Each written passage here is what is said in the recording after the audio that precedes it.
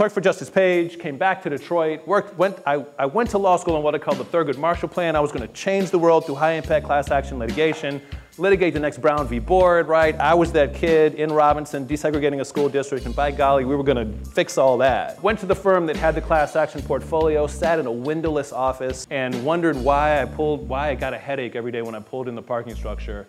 And I'm talking to a neural orthopedist or orthopedic surgeon, some brain eye specialist at some point, who's in my eye, and he says to me, you know what's wrong with you? And I was like, no, what? You're gonna tell me, like I have a tumor or something. He says, you need a new job. That's Dan Varner, president and CEO of Goodwill Industries of Greater Detroit. This week we'll hear Dan deliver a Wheelhouse Talk, which is a lecture given to the Cook Leadership Academy Fellows at the Hauenstein Center. At Goodwill, Dan Varner leads efforts to support upwards of 900 local businesses in and around Detroit with a reliable workforce. He also helps to empower trainees with skills for workplace success. Before joining Goodwill, Dan served as the CEO of Excellent Schools Detroit, a partnership of city organizations working to improve Detroit's public education system. Dan Varner is, as you'll be able to tell from this talk, if not from my introduction, deeply committed to the people of Detroit and to the city's improvement. He has been instrumental above all in advancing the nonprofit and educational infrastructure of the city. In addition to his work at Goodwill, Varner is the co-founder and former CEO of Think Detroit, a nationally recognized youth development organization. After merging with the Detroit Police Athletic League, Think Detroit became the largest provider of youth development sports programs in the city, serving 13,000 participants a year. In this talk, Dan Varner describes his work with Think Detroit and with Goodwill. He also talks about his time at the University of Michigan, including his work at the law school. I love this talk especially for the way Varner weaves a discussion of his legal work and what he thought was his vocation in the law with his lifelong commitment to service and his impassioned commitment to Detroit. This talk is about 40 minutes and is worth the listen. You're listening to a podcast brought to you by the Hauenstein Center at Grand Valley State University. I'm Joseph Hogan. This is Common Ground. Good afternoon. We can do a little better than that. Good afternoon, Grand Valley State University. All right, how are we doing today? Good. I will be a little conversational in style. I'm not a kind of behind the mic, formal speaker. I'll walk this stage a little bit, so hopefully none of that will get too distracting. And I can't wait for the opportunity to actually engage in discussion at the end of all this. So I'm really excited to be here with you today.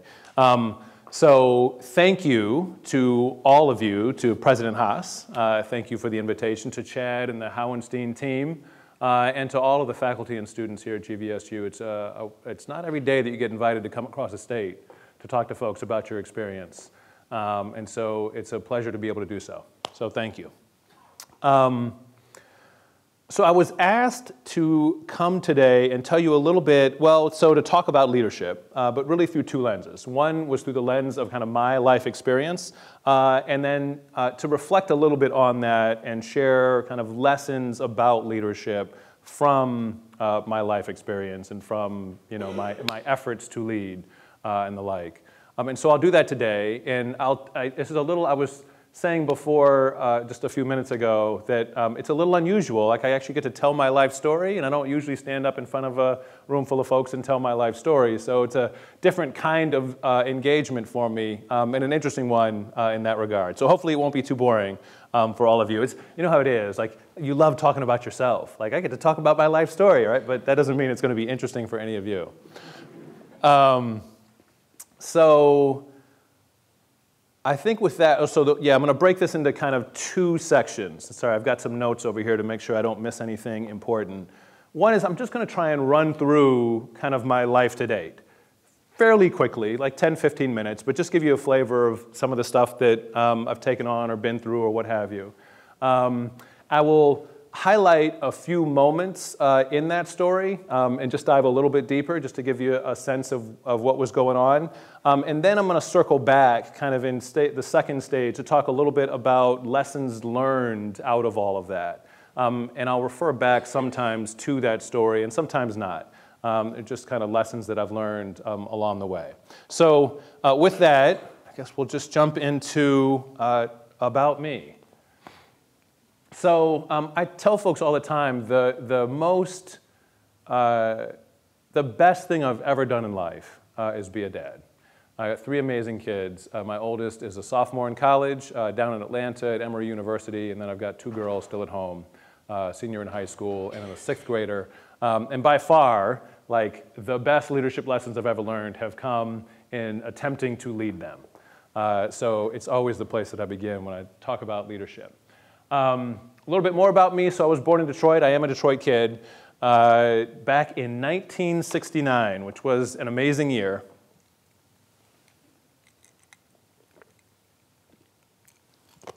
And the story is, my folks wanted to travel. My dad was, he worked at Marathon Petroleum, an oil refinery in southwest Detroit. And he and my mom wanted to travel and see the world and didn't have a ton of money. So my dad applied for jobs at refineries overseas and was offered a job at a refinery in Saudi Arabia and another one at a refinery in St. Croix in the U.S. Virgin Islands. So my first memories, as you might imagine, are of paradise, like literally rainforests, beaches, everything that the Virgin Islands have to offer. Was there for a little over 6 years. And learned to swim there. It'll become important later in the story, but if you grow up on an island like St. Croix, you learn to swim.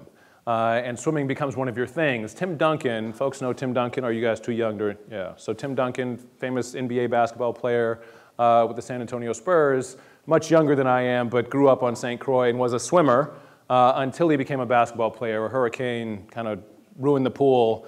And you move to ocean swimming when the pool gets ruined after a hurricane. And ocean swimming's a different thing, and some people are freaked out by it, and Tim evidently was freaked out by it and became a basketball player instead, and so we all got to be blessed by his basketball prowess. To St. Croix, and then to Robinson. So my mom wanted to come back to the States. She was tired of raising 2 kids far away from family, and we came back to a small farming community in southeastern Illinois called Robinson, Illinois. There's a Marathon plant there. Anybody know familiar with that area of the country? Kind of near Terre Haute, Indiana, a little bit, yeah? So Robinson, Illinois, small farming community, southeastern Illinois, right near the border with Indiana. And at the time that we moved there in the mid-'70s, my sister and I were the only black family with school-age children. And so my sister and I desegregated the school district in Crawford County, Illinois. It was, it was all that, right? And other stuff. We could spend an hour talking about that experience, which is not what we'll do. What I will say to you, kind of one really important takeaway, maybe 2 really important takeaways from that time. One was around the power of teams. So in that community, in that time in our country, there were great youth sports programs for boys. And I was a pretty good athlete, so I played football, I played basketball, I played baseball, I ran track, kind of did everything. And through that, and I swam, kind of found teammates who became allies, who became friends. In that community, in that time and place in our country, there weren't great youth sports programs for girls. This is pre-Title IX, right? And so my sister did not have the same youth sports experience and didn't, as a result, have the opportunity to gain teammates through that experience, and so lost the opportunity to find allies and friends through that vehicle, and really struggled to find them elsewhere. And so it was a very different experience for me and my sister. It was hard for me, to be sure, much harder for my sister, much more lonely, and much more isolating for her. So Robinson, the second quick takeaway from that time there is, obviously around race and the role that race plays in our country. There is nothing like being in 3rd grade and having it thrown in your face like that, right? So race has been front and center in my life, and I shouldn't call it front, kind of has provided very rich context for my life. in everything that I've done ever since. That probably shows up over the course of the rest of the conversation, so I'll move on. We stayed in Robinson for 2.5 years, came back here to Detroit, where my dad was from, and he and his 9 siblings were all here. Settled in Southfield, Michigan at the time, which was changing over from a majority Jewish community to a majority black community. And went to the University of Detroit Jesuit High School and Academy, so I'm Jesuit educated. And then to the University of Michigan for undergrad and law school. Go Blue. It was a tough weekend last weekend. While at the University of Michigan and law school, so I was a swimmer through high school and then kind of burned out and decided I didn't want to swim anymore. You're like, why is he telling me about swimming? Freshman year did nothing, gained 15 pounds, the way that freshmen do in college who don't do anything, right? And sophomore year, saw a flyer that was advertising tryouts for the U of M water polo team, which was a club team that was petitioning for varsity status. And a friend of mine said, I'm going to go try out, you should come too. And so I went and tried out. And made the team and fell in love with this sport of water polo. And so played water polo for the next 4 years through my first year in law school. Was the only raisin in the oatmeal again. And was the Big Ten most valuable player and Midwestern region most valuable player my first year in law school. So was a good water polo player as far as Midwestern water polo players go, which is not saying much, right? All the great water polo players go out to California. But fell in love with the game. Learned something important there too. Something that we all learn, and that's that sometimes you lose. So my senior year, so my 3rd year playing water polo, we're playing Indiana in the Big Ten Championship, and we had crushed Indiana all season long. Like, this was not supposed to be a competitive game. We were supposed to win the Big Ten Championship. Big Tens are at Indiana, so it's their home pool, but we're still supposed to crush them. And we are just not able to lose these guys. And it's a 1-goal game with a few minutes left, and then they tie it up, and then they go ahead, and we're 1 goal down, and they're like 30 seconds left. Timeout, and we design a play and so on, and we run the play to perfection, except that the guy who shoots hits the post, and we lose. And I sat on the edge of that pool and I cried for 20 minutes, right? And there's like nothing you can do. Like, you don't get a do-over. Like, that's it, game over. Sometimes you lose. Sometimes you just lose. It definitely fueled me. Worked out all off season, came back next year. We won Big Tens in Midwestern region, and I won those awards that I mentioned earlier. But sometimes you lose, an important lesson. While at the University of Michigan Law School, I had the privilege of leading the Black Law Student Association, and we brought a guy in to speak at our annual banquet. His name was Alan Page. Anybody here know Alan Page? Yeah, so the older folks in the room, right? Some of us are football players, so our gray hair, right? Alan Page was he was a member of what was called the Purple People Eaters. Does that ring any bells for any others? Yeah. So this was the defensive line for the Minnesota Vikings back in the 70s. This was a team that went to the Super Bowl 4 times, lost the Super Bowl every one of those times, but they were a great NFL team, and he was the first, I think, defensive player to win NFL MVP before Lawrence Taylor or anybody else. He was the original, great defensive lineman. And he had just run for Supreme Court in Minnesota, and he came, and he's speaking, and it's the same night that Michigan's Fab Five team is playing the Kentucky Wildcats in the, I don't know if it was Elite 8 or Sweet 16. It wasn't quite a Final Four game, but it was that same night, and I'm just asking this guy question after question. The room is going crazy because everyone wants to get out of there and watch the game. But I fell in love with this man, Alan Page, and ultimately was privileged to be able to go to Minnesota for a year and clerk for him. It's a serendipitous story around how to get there, but I want to spend a moment just talking about Alan Page for 2 reasons. One is, he spent that night talking to an audience of legal scholars, and you can imagine who the professors at the University of Michigan Law School are, right? They're not interested in practice, they are scholars of the law. And he spent a night talking to all of us about the importance of community service, right? And the work that he was doing with 3rd graders in Minneapolis, teaching them how to read and so on and so forth. Just fantastic man. And then went to Minnesota and had a chance to work for him and learned how to write, finally, because judges do that. They make you write and edit your writing.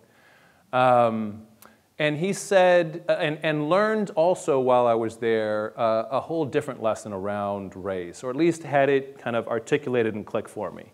We were, as a clerk for a judge, you actually write their opinions, you draft their opinions. And then they edit them and so on and so forth. And so I got to draft the judge's opinions on two big issues around race. One was around a case where an anonymous jury had been impaneled. So typically as a juror, when you sit on a jury, like people know who you are. But in this case, because the defendant was so dangerous, folks, like it was an anonymous jury. We didn't know who you were, right? And the argument was that just the fact that you were anonymous as a juror told you this defendant was so dangerous that you'd want to put him in jail. So it didn't matter whether he was guilty or not. You were going to send him away regardless, right? Because he was that dangerous a person. And then a second case, and he was black, the defendant. Second case was around a young white defendant, young man, who'd committed a crime and was sentenced as a juvenile. And the state was actually arguing that he should have been sentenced as an adult. And so in essence, if I can just cut to the chase, this case was about kind of discrimination in what we would think of as its classic form. And this case was about what we might today call white privilege, right? This young person who had committed a very similar crime to another young person, African-American, sentenced as an adult, this young person sentenced as a juvenile. Here, black defendant impaneled, after a lot of white defendants had not had anonymous juries, this black defendant gets an anonymous jury. We actually affirmed the decision here and said the anonymous jury was actually appropriate in this case. And in a dissent, we actually said that this case was inappropriately handled, that this juvenile should have been sentenced as an adult based on what was happening in all other similarly situated cases. It's fascinating, right? So we decided against the black defendant here and against the white defendant here, just to be clear. It was really, for me, one of the first times that I thought about the distinction between discrimination in its classic form and white privilege, like as this whole other thing. And so just thinking about those two, it was fascinating, so we can talk a little bit more about that later. So anyway, clerk for Justice Page, came back to Detroit, I went to law school on what I called the Thurgood Marshall Plan. I was going to change the world through high-impact class action litigation, litigate the next Brown v. Board, right? I was that kid in Robinson desegregating a school district, and by golly, we were going to fix all that, whatever that was. Went to the firm that had the class action portfolio, sat in a windowless office like this room, but about 1/100th the size. And wondered why I got a headache every day when I pulled in the parking structure. And I'm talking to a neural orthopedist or orthopedic surgeon, some brain eye specialist at some point who's in my eye, and he says to me, you know what's wrong with you? And I was like, no, what? You're going to tell me, like I have a tumor. And he says, you need a new job. I hated being an attorney, as it turned out. I was a litigator, and I was okay at it, but I just hated it. It wasn't what I wanted to do. It wasn't the difference I wanted to make in the world. And so I left the law firm. I co-founded this organization called Think Detroit with this amazing guy I'd gone to high school and law school with named Mike Tenbush. We ultimately merged it with the Detroit Police Athletic League, and quick story about that, I had volunteered for PAL a couple of years before as a young attorney, really disappointed with the quality of the programs, had volunteered to fix it, had never gotten phone calls back, finally said I'm going to start my own organization, screw you guys. We started Think Detroit, and that was a journey, more on that in a moment, and then years later merged with PAL, right, effectively taking them over, kind of full circle. So I won't even tell you the story of kind of founding Think Detroit, except to say that it was a labor of love. No money, just no anything, no office. We found a basement in a church and kind of started the organization there, served 120 kids through youth development, youth sports and leadership development. Baseball the first summer, 119 of the 120 had never played baseball before. We literally went 0 for the season, and it was the most miraculous summer of my life. It was incredible. And I knew what I wanted to do for the rest of my life, right? That was the kind of difference that I wanted to make. And so I left the practice of law, went and worked at Think Detroit full time. After a while, wanted to figure out how the money worked in this system, and so I went to the Kellogg Foundation for about a year and a half. Kellogg, based in Battle Creek, Michigan, was close enough to Detroit to see the smoke, but too far away to fight the fire. And so I left after a year and a half, back to Detroit, and led Excellent Schools Detroit. Excellent Schools Detroit was this organization created by a coalition. And that coalition really wanted to fix public education in Detroit, charter and traditional schools. And you all have read all that stuff over the last few years. It's been one heck of a journey. Long story short, after 5 years that culminated in this huge legislative fight last year up in Lansing. I actually am registered as a lobbyist. Everybody at our organization is all in on getting 3 things done through some legislation. We get the mayor recruited to do that work. And I should tell you this story. I'd been sending the mayor letters week after week, month after month, and meeting with folks on his team to get him involved in this. And what no mayor in their right mind wants to touch education in Detroit. Like, you're not responsible for it, and it's a third rail, and it's a hot mess. Like, why would you ever want to take responsibility for that, right? Any Detroiters in the room? Yeah, so you guys know what I'm talking about, right? So the mayor's avoiding me, and his staff is like shielding him. They're like, oh, we'll give this to the mayor, and they don't. And after a while, I figured that out, and I'm at a silent auction for a nonprofit, and one of the auction items is lunch with the mayor. And $400 later, I won lunch with the mayor. And so I have lunch with the mayor, and I slide this letter across the table to him and have him read it at lunch. And that doesn't actually tip him over, but he starts talking about a colleague in the work in Detroit and how much he enjoys her and thinks she's a great leader. And so I left the lunch and called her and said, you've got to reinforce this letter, so on and so forth. And one thing they do, another, we got him. Long story short, we get up to Lansing. We went on 2 of the 3 big issues. I don't love the mayor is working our 3rd issue. I wanted to do it a slightly different way, but it is what it is. And we lost on the 3rd issue, right? And I won't suffer you the story, except to say that there were very powerful interests led by a family member of the person for whom this building is named. And we lost. And that's what happens in politics and sports, right? Sometimes you lose. And then you got to try again at some point down the road. So that's where we found ourselves. And after that, the other lesson I learned at Excellent Schools Detroit really quickly is that it's a relay, not a sprint and not a marathon. So you don't run the whole leg of the race yourself. You know that quote from Dr. King about the arc of the moral universe is long, but it bends toward justice? Like that, somebody said to me that arc is so long that it's not a marathon, it is a relay. You can't run it all yourself.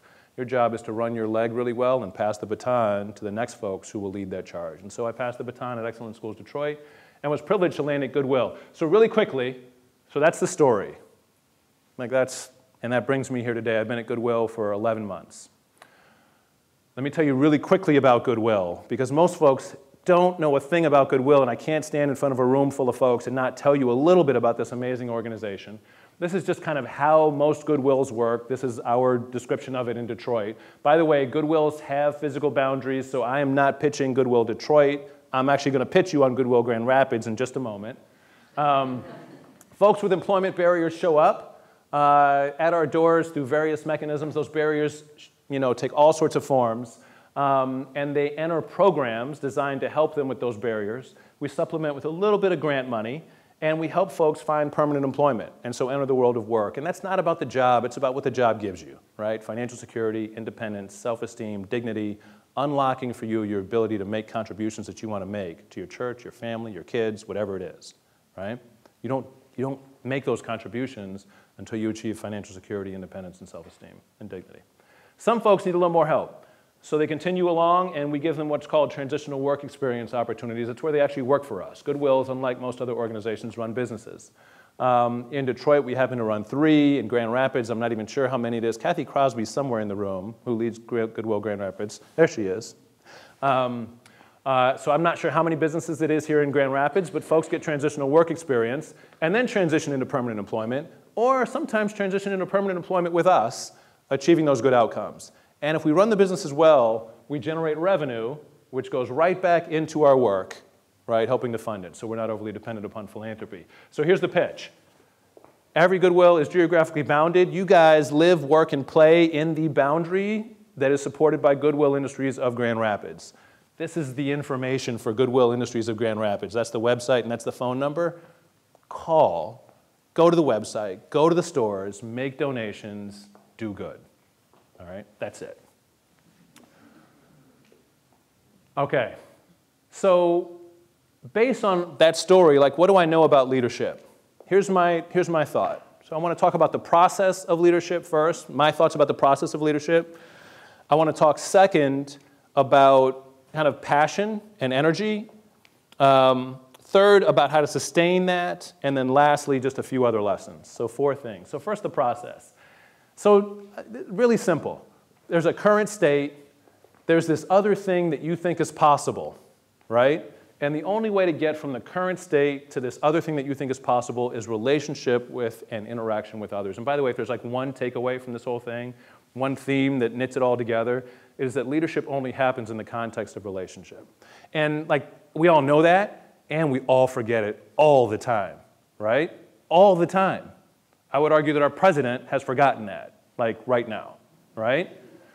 It only happens in relationship with and interaction with others. Now, what does that mean? Like, what's happening in that? So this is what leadership is, right? And like, what's happening in here is really the question.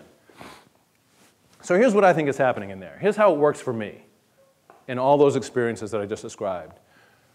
You're interacting with others, and you encounter either resistance or enrollment. There's some idea that you're pitching. There's this professor at Harvard who talks about leadership really as being about the distribution of loss.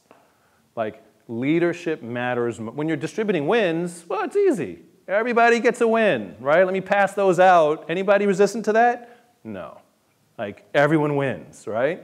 It's when you're distributing wins and losses that people are like, wait a minute, I don't want that loss, right? That's when leadership really matters. And so you encounter resistance to that, or people are like, okay, yeah, I see the big picture you're talking about. I'll take a loss on this one in order to get to this bigger win, whatever that is. Resistance or enrollment. Why is this happening? So sometimes it's them, right? There's this whole other person who's got say in the matter, but sometimes it's you. And it's this understanding of who and how we are being that matters. Now, like, why am I focusing on that? Because to the extent that you're getting resistance or enrollment based on them, there's nothing you can do about it. If that's their baggage, there's nothing you can do about their baggage. If that's their, like, yeah, I want to do that, like, then, and you don't have anything, like, there's nothing you can do about that. What you have control over as a leader is who you are being and how you are being it in the context of this relationship, right? Am I listening? Am I being supportive? Am I being understanding? Am I getting the loss that I'm actually asking them to take, right? Like, all of that, and how am I being that? Like, how am I being, like, who am I being in this context with you? Am I being related to you? Or am I not paying enough attention to you because I'm keeping my eye on this big prize, right? Like, who you're being and how you're being, it matters. For me, anyway, that's what I found. And I go back to here, and I try and check myself. I change who or how I'm being, get back into a relationship with folks, and try again. And it just goes over and over and over again. And that's what leadership is, for me, in a nutshell. Like, that's the process that I'm following, and that's the process I would argue that most people are following, whether they realize it or not, in the context of trying to lead, trying to be a leader. Okay, what's that mean? So this is Gandhi's quote. Gandhi, great leader and flawed human being, right? So this isn't about Gandhi at the moment, it's about the quote. As human beings, our greatness lies not so much in being able to remake the world, that is the myth of the atomic age, as in being able to remake ourselves. And when you think about what he did, right? He had no control over what the British Empire was doing. He had control over who he was and how he was being in relationship to the British Empire. And over and over and over again, over decades, right? He adapted himself, got back into relationship with them or with other folks in India, and tried again and again and again. Whether it was the march to the sea over and over again, right, whatever it was that he was doing, it was that process over and over and over again. And what he's saying is that you can remake the world, but your greatness doesn't lie there. Your greatness lies in being able to remake yourself. Right? That quote, I love that quote. All right, so that's the process. Second, passion. Like, what does it mean to find your passion? So as a leader, people talk about you gotta find your passion, right? You gotta know what you're going after. So two thoughts here.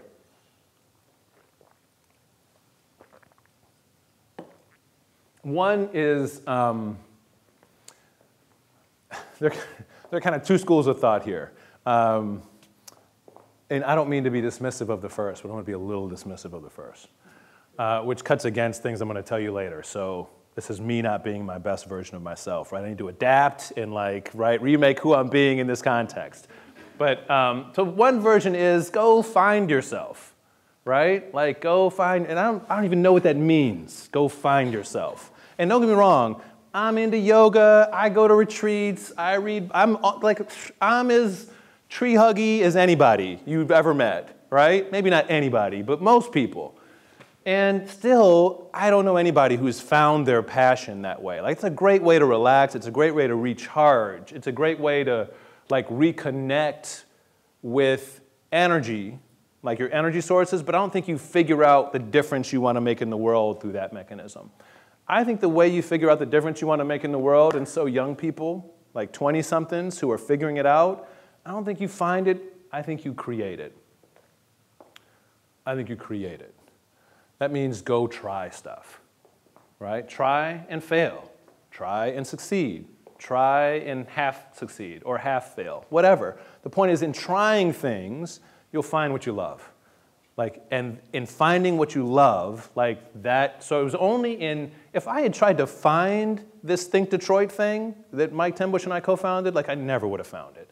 It was in getting frustrated with PAL and in creating this other organization that was designed to serve 120 kids that I was like, oh my God, that's the difference I want to make in the world, right? You just create it. And there's nothing crazy about it. So second thing, we're not looking for heroes. You're not starting off trying to be a Gandhi or a Dr. King or you're not trying to do anything world-changing. You're just trying to change this thing, this one thing, right, in front of you. And it's amazing where that can take you sometimes, right? Maybe from starting this nonprofit organization to standing in Lowenstein Hall at the Howenstein Center talking to a room full of folks about your journey and leadership and so on. So I just really believe in finding this thing that you want to make a difference around. It's not you're not going to find it in books. You're going to find it in action. Get in action, just go try. Go mentor, go coach, go teach, go whatever, just go try. And in the process of trying, in the process of living, you'll find that difference that you want to make in the world. So that's a little bit about my experience around creating passion and finding my passion. Start small, 120 kids, it now serves 13,000. Never saw that coming. That first year it was 120 kids. We just want to serve 120 kids. Right? Later on, we're serving 13,000, and then big pictures start to emerge later. Just start small and try. Second thing, or do, don't try, do, right? All right, sustaining yourself. Third thing, so two lessons that I want to share with you here. One is around committing to your two personal values. So finding and committing to personal values. There's this literature about, thank you, there's this literature about employee engagement and what employees are engaged and what employees aren't and why and what difference does it make in the world and how can you help those employees get engaged if you're running an organization or what have you. And here's the really fascinating thing about this. This is really interesting. So it's not clarity. So there's this matrix, right? So clarity about organizational values, clarity about your personal values. It's not clarity about organizational values that has you engaged at work. It's clarity about your own.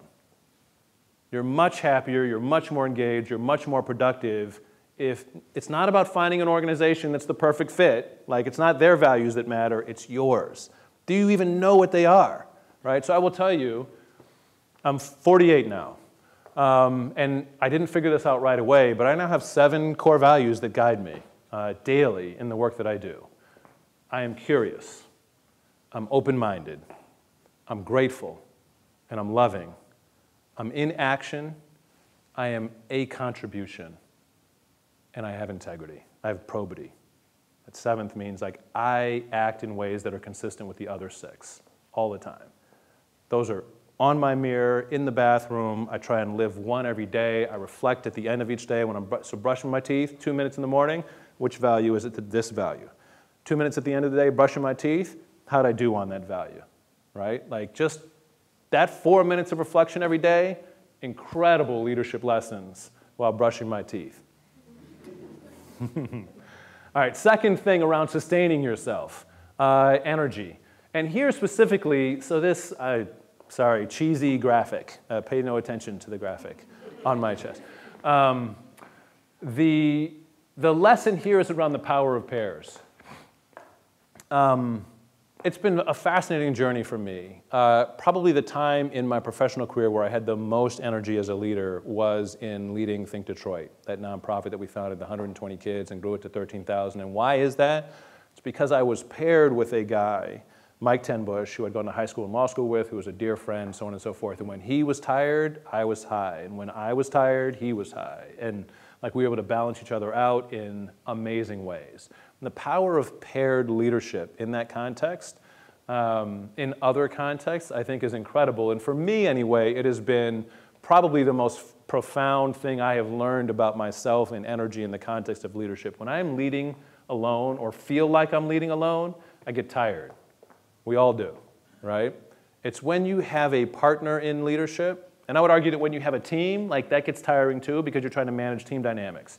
One person, like there's this amazing thing that happens when you're paired with the right person that just is incredible, just incredible. And so I always encourage folks, if you're starting an organization, like find a partner.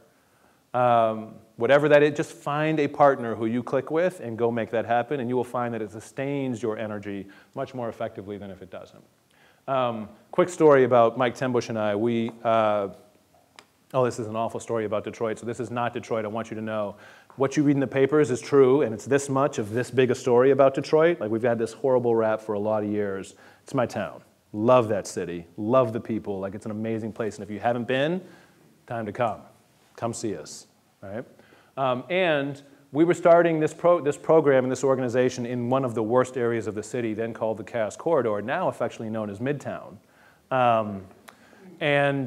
We were walking the Cass Corridor to one of the handful of businesses in the Cass Corridor, which was the red light district at the time, looking for businesses to sponsor the program. And on more than one occasion, we were propositioned by prostitutes in the Cass Corridor, walking the street, trying to find businesses to support this league. Like, that's the kind of environment that we were in. You know, like it was rough. It was awful, and would never have happened had we not found the power of paired leadership. All right, one last thing, and then we can just talk a little bit. Other lessons on the journey. So 3. One is be smart with your strengths. So I'm a big fan of personality types. Do you guys know your personality? Like your Myers-Briggs personality, freaks know that? Yeah, and some people are like, oh, that's meaningful. Some people are like, that's just all, bogus. Whatever, it works for me, right? Most important, does it work for you? Great. If it doesn't, then find something else that works for you. It works for me. In that context, like I know my strengths. I'm an INTJ, right? So rational, like logical, whatever, and sometimes a jerk, because INTJs can kind of sometimes be jerks. And so if you are like too reliant on, like, so you got to know that you're a jerk, like, and that's a strength at times, but it, like played too hard, it's an awful weakness. Chases everybody out of the room, all right? You got to figure out how to be smart with your strengths. It's not your weaknesses that'll kill you. It's like your strengths overplayed that kill you as a leader. So recognize your strengths as potential weaknesses, the same way that, at least that's been my experience. Second, be humble. So a quick pie chart. This little yellow slice is what you know that you know in the world, right? Anybody know what this is? What you know you don't know, right, exactly. And then what's all this? What you don't know, you don't know. Right? Most of the world is stuff that you don't know. Most of the world is stuff I don't know. And I don't even know I don't know it. right? Like, whoa, what is that? What did this guy just say? Right, so I know, I don't know, public speaking. I can speak to an audience, right? I got that, I know that. I know I don't know rocket science. I couldn't put an astronaut on the moon to save my life, right? I know I don't know how to do that. There's a whole world of stuff I don't know, and I don't even know enough to know that I don't know it. And that's the stuff that kills you too, right? So one is overplaying your strength. The second is this other stuff. So like, I knew some politics. I didn't know other politics. And then there was a whole world of politics I knew nothing about and didn't even know I didn't know anything about it, right? And that's one of the reasons we lost. Like, I didn't know that whole world of politics. So you got to be humble. You got to know that there's all this stuff out there. And if you know it, then you start to ask about it. Right? And you can start to shrink that pie a little bit. Or you can start to recruit allies who do know this stuff, or whatever it is. And in the world of leadership, this is the stuff that gets you in trouble when you're pushing for something really hard. Third thing is be unreasonable. So last thought here. We've all got reasons that we don't do things. Like, there are hard things to do. So I'll give an example. Was asked to come here and speak to a room full of folks today. And it wasn't a particularly convenient day to do it, right? And so there was like a reason not to do it. There was a reason to say no, right? And it's only in being unreasonable with oneself that you end up across the state talking to a room full of folks about your leadership lessons and sharing your story about Goodwill or about Excellent Schools Detroit or whatever it is. Like, you have to be unreasonable with yourself. You got to talk yourself out of the reasons that you have for not doing whatever it is. And every one of you right now is sitting on some idea that you've had forever, like something you want to do, but there are reasons that you haven't done it. And I'm here to tell you, like, whatever. Get over your reasons. Like, let them go and be unreasonable with yourself and try, because it's only in trying the stuff that you find your passion, right? And then you get busy changing the world or changing your family or whatever it is, changing your part of the world and making the kind of difference in the world that you want to make. That has been my story and my journey for these 48 years.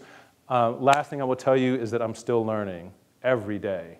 I reflected long and hard about like what I learned out of the ESD thing and the loss up at the state legislature, and what about the traditional district and charter environment in Detroit works and what doesn't work, and what are my takeaways from trying to lead that coalition, and what did I do well and what did I do poorly, and still figuring that out. Still figuring that out at 48, and I'm sure I'll still be figuring it out at 78 and 88, God willing.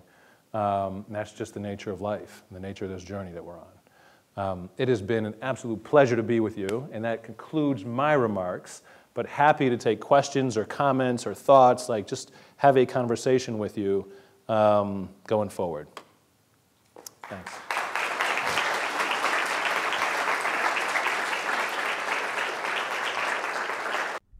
That was Dan Varner. Common Ground is a podcast brought to you by the Hauenstein Center at Grand Valley State University. The director of the Hauenstein Center and producer of this podcast is Gleaves Whitney. Kadar Jabbar and I edit the podcast, and Andrew Whitney composed our theme music. The Hauenstein Center is inspired by Ralph W. Hauenstein's life of leadership and service. Our programs address many of the most pressing issues in American life. Our annual Progressive Conservative Conference challenges leading thinkers on the left and right to explore the possibility of common ground and to redefine their respective traditions.